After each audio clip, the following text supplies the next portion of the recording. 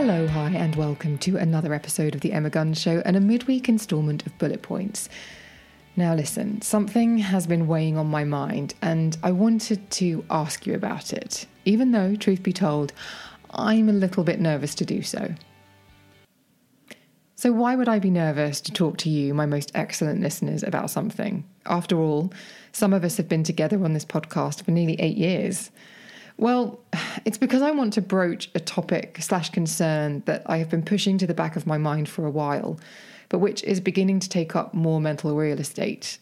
And it's also something I don't feel qualified or necessarily informed enough about to really speak on. But it's pressing on my mind enough for me to think, well, let me ask you, and then maybe that will inform my next layer of research or how I begin to think about it again, because it's about conspiracy theories.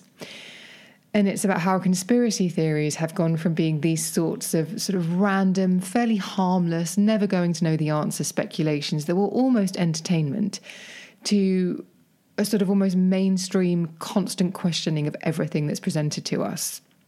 Now, with all of that said, I have talked in the past about how critical thinking is vital and how important it is not to consume everything you see, read, and hear as fact. But it does feel as though that's becoming harder and harder, and mainstream news and social media swirl to create this weird reality, all of which we enjoy quite singularly because of our own algorithms. In an age where there's never been so much information, why does the truth feel so much further away? Why is it so easy to question what we're being told in an age where isn't it hard to keep secrets? That's what feels very confusing to me right now. And I remember as a kid being quite fascinated by JFK conspiracies, learning a little bit about MK Ultra, and obviously who wasn't intrigued by Area 51, Roswell, alien abduction, etc. if you grew up in the 90s and watched the X-Files. But that was the space they inhabited, a sort of entertainment that you could pick up and put down. And of course, there would always be fanatics or people who became obsessed with any of the above or indeed would convince that Elvis was living among us as a normal guy in the Midwest, having not actually expired in 1977.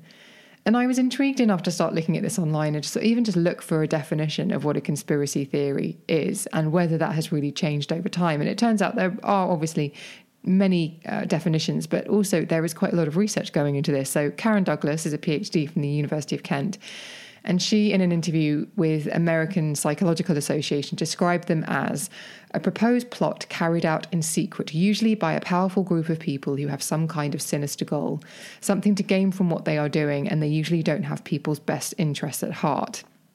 And this is what I feel as though I come up against time and time again.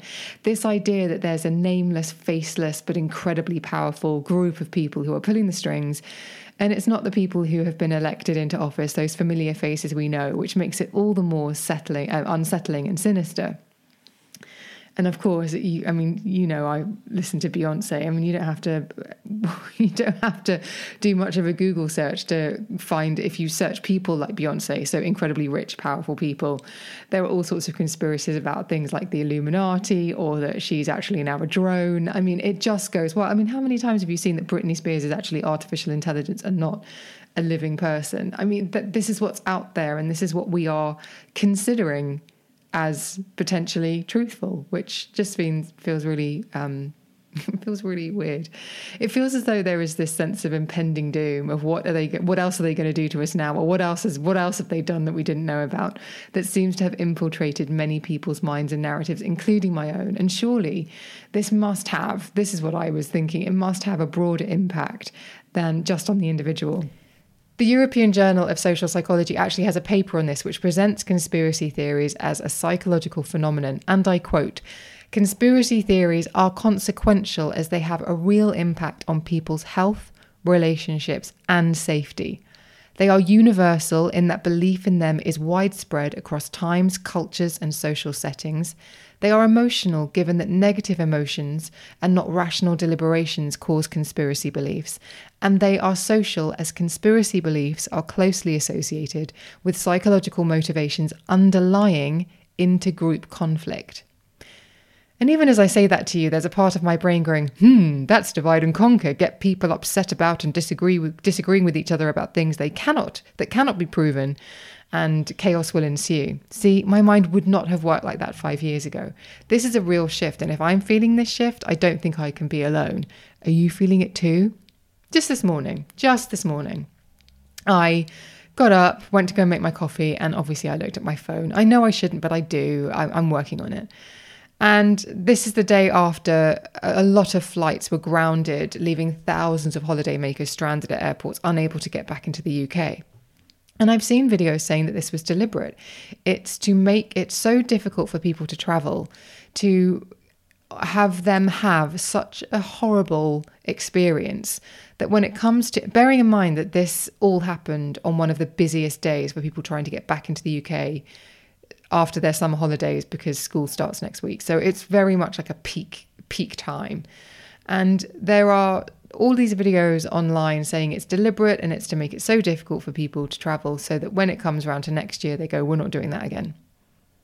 And that, to quote one video, was just saying, this is part of a much greater plan to ground ordinary people. And 3 videos in, I started seeing videos where they were talking about the automation of air traffic control, and how one glitch caused this absolute chaos. And then it was presented as something that could happen with electric cars. The government can just switch them off if they don't want you going anywhere. And then what will we do? It's a way to ground people in a way they couldn't during lockdown, because if you can't travel, you can't move. And then also money. If you never have physical money and it's all online banking, then your money can quite literally become unavailable to you. So it didn't take long, I would say under 5 minutes, to get very scary and to just feel this sense of dread and doom. And people's belief in conspiracy theories has definitely changed and evolved and increased since COVID. For example, every Sunday near where I live, a group of people hold up various signs about the vaccine, the ultra-low emission zone, the 5G towers and more, asking motorists to honk their horns in agreement. And each time there's a honk, they give off a loud cheer. And one man in particular bellows, "Thank you," at every single one, which just gets a little bit tedious on a Sunday afternoon, especially if you're trying to have a nap, as I might be. For me, this symbolizes 2 things, though.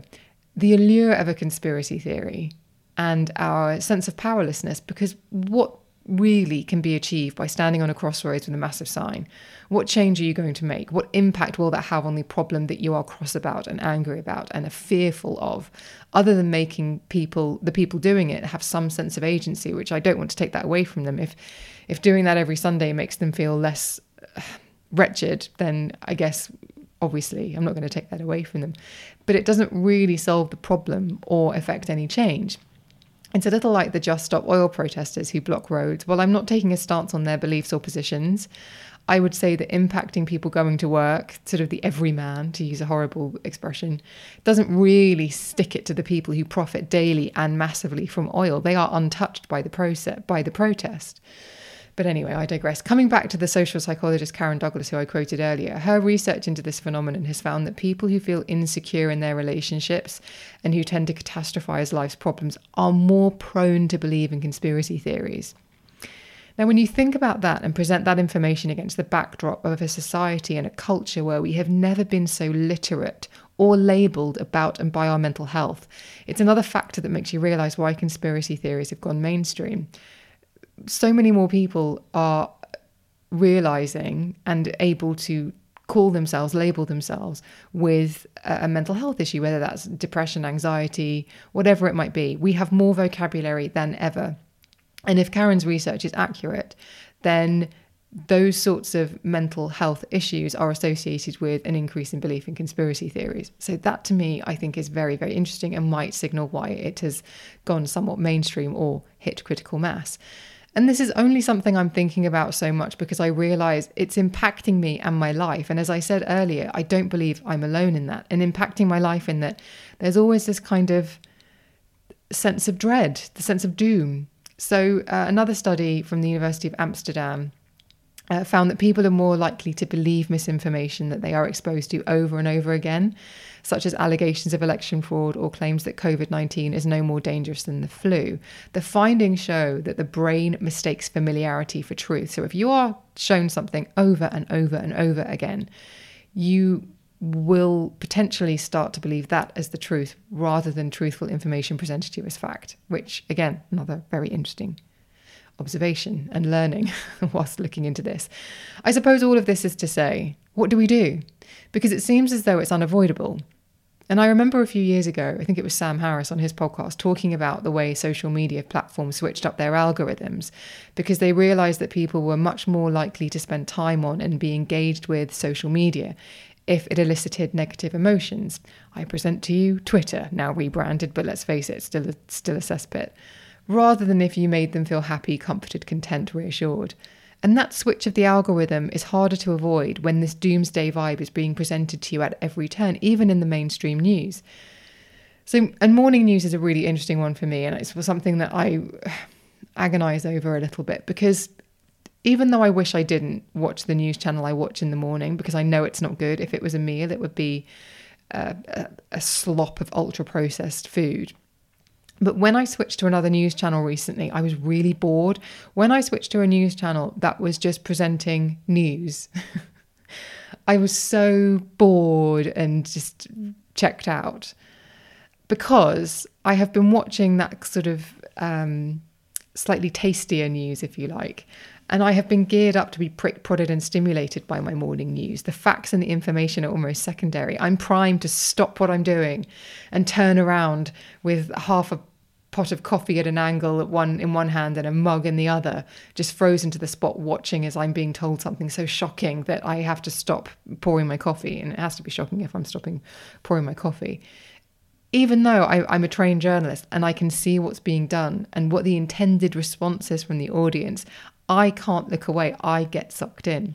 So I suppose my question is, what do we do? Never turn on the news again? Delete all our social media? I think we both know that's never going to happen. But something has to shift, because this black cloud that's always hanging over us, that things are happening to us and against us that are reducing our quality of life that we can do nothing about. It's really dark. It's a really dark cloud to have hanging over you. And there must be tactics and techniques. And if there's one thing I know about you, my most excellent listeners, is that you're very smart and you will probably have already thought about this and you will have something helpful to add. So this is my observation, but I'd be really interested to know if anyone else has been seeing this in the distance, and if you have any tactics or techniques for not getting caught up in the doom and gloom of it all that you would be comfortable sharing in the Facebook group. Or you can email me at thebeautypodcast@gmail.com, or you can DM me on Instagram and Twitter, where I'm at Emma Guns. But the Facebook group is where I think we can have our most meaningful conversation about this, because I would just love somebody to start a post and say what they've noticed about this, arguments that they've been having with people, perhaps feeling that you have to take a position on something, whether it's for or against, because of how the tone of these conversations has shifted. I just think it would be such a fascinating and enlightening discussion to have your input on this subject over in the Facebook group. So the link to join is in the show notes, so please do go over there. You have to answer a couple of questions and agree to the rules, but come on, let's go over there and have a chat about this, because I'm desperate to hear from you. Okay, that's everything for Bullet Points this week. Thank you for listening. Thank you for following, for commenting on my post, for subscribing and spreading the word about the podcast. I appreciate it hugely. I will see you on the next one.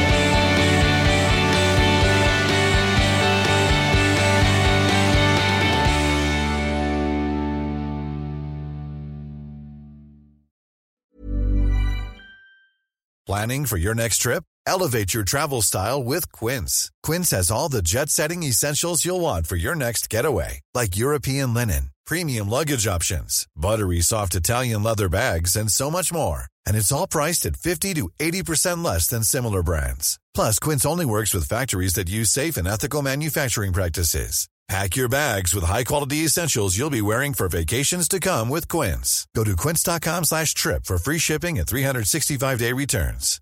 Hi, I'm Daniel, founder of Pretty Litter. Cats and cat owners deserve better than any old-fashioned litter. That's why I teamed up with scientists and veterinarians to create Pretty Litter. Its innovative crystal formula has superior odor control and weighs up to 80% less than clay litter. Pretty Litter even monitors health by changing colors to help detect early signs of potential illness. It's the world's smartest kitty litter. Go to prettylitter.com and use code ACAST for 20% off your first order and a free cat toy. Terms and conditions apply. See site for details.